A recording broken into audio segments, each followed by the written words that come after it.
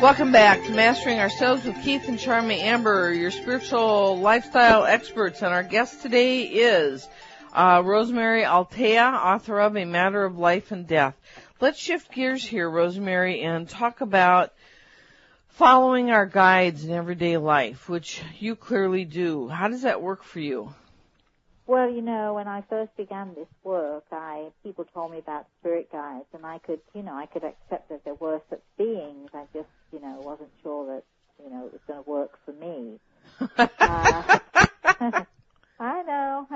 Well, they get you, don't they? They get you. And, fortunately, it wasn't long before I met my spirit guide, Grey Eagle, who is a highly evolved spiritual teacher and healer. When he lived on this earth plane, he was an Apache. Still is, actually. I shouldn't say was. Is an Apache.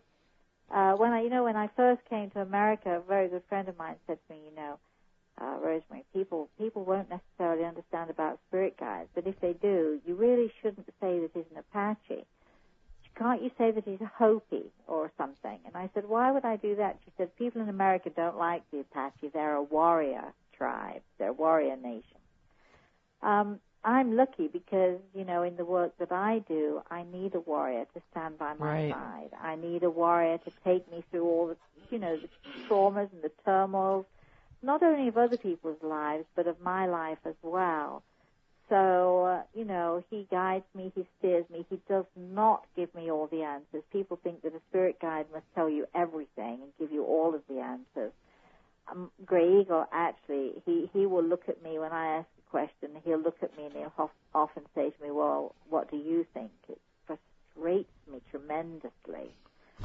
But I live with it because you don't have a choice. Well, he teaches me by pushing me to discover the truth for myself. And I think that, the knowledge that we seek is within us. Our soul holds the knowledge that we need, that we need to know. And we have to search inside of ourselves and to learn to listen to the heartbeat of our soul and to hear the voice of our soul as it speaks to us. And I think that above and beyond everything else, Grey Eagle has taught me to listen to the heartbeat of my soul and to hear the voice of my soul.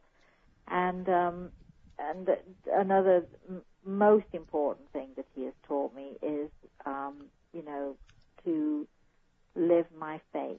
And it's a very hard thing to live your faith because, we want to give up sometimes. Sometimes we don't believe. Sometimes we believe the worst is going to happen to us or to our family. It's very, very hard, especially if you're going through a trauma of any kind. For the kids who were killed in the Virginia school shooting recently. I mean, you say to their parents, live your faith. I mean, that's not an easy thing to do. No. Yes, at that moment.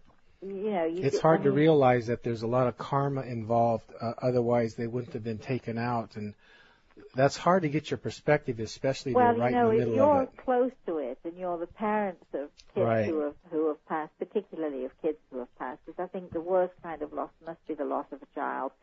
But if if you are involved, and if you're seeing someone suffering through an illness, or there's a sudden car crash, or someone is murdered in the most brutal way, or whatever it is, it's very hard to say to somebody, don't worry, live your faith. It's the toughest thing. Right. But Grey Eagle has taught me that, it's very important for us to strive to live our faith because, when God takes something from us, he's also taught me this, when God takes something from us, he always gives us something back in return.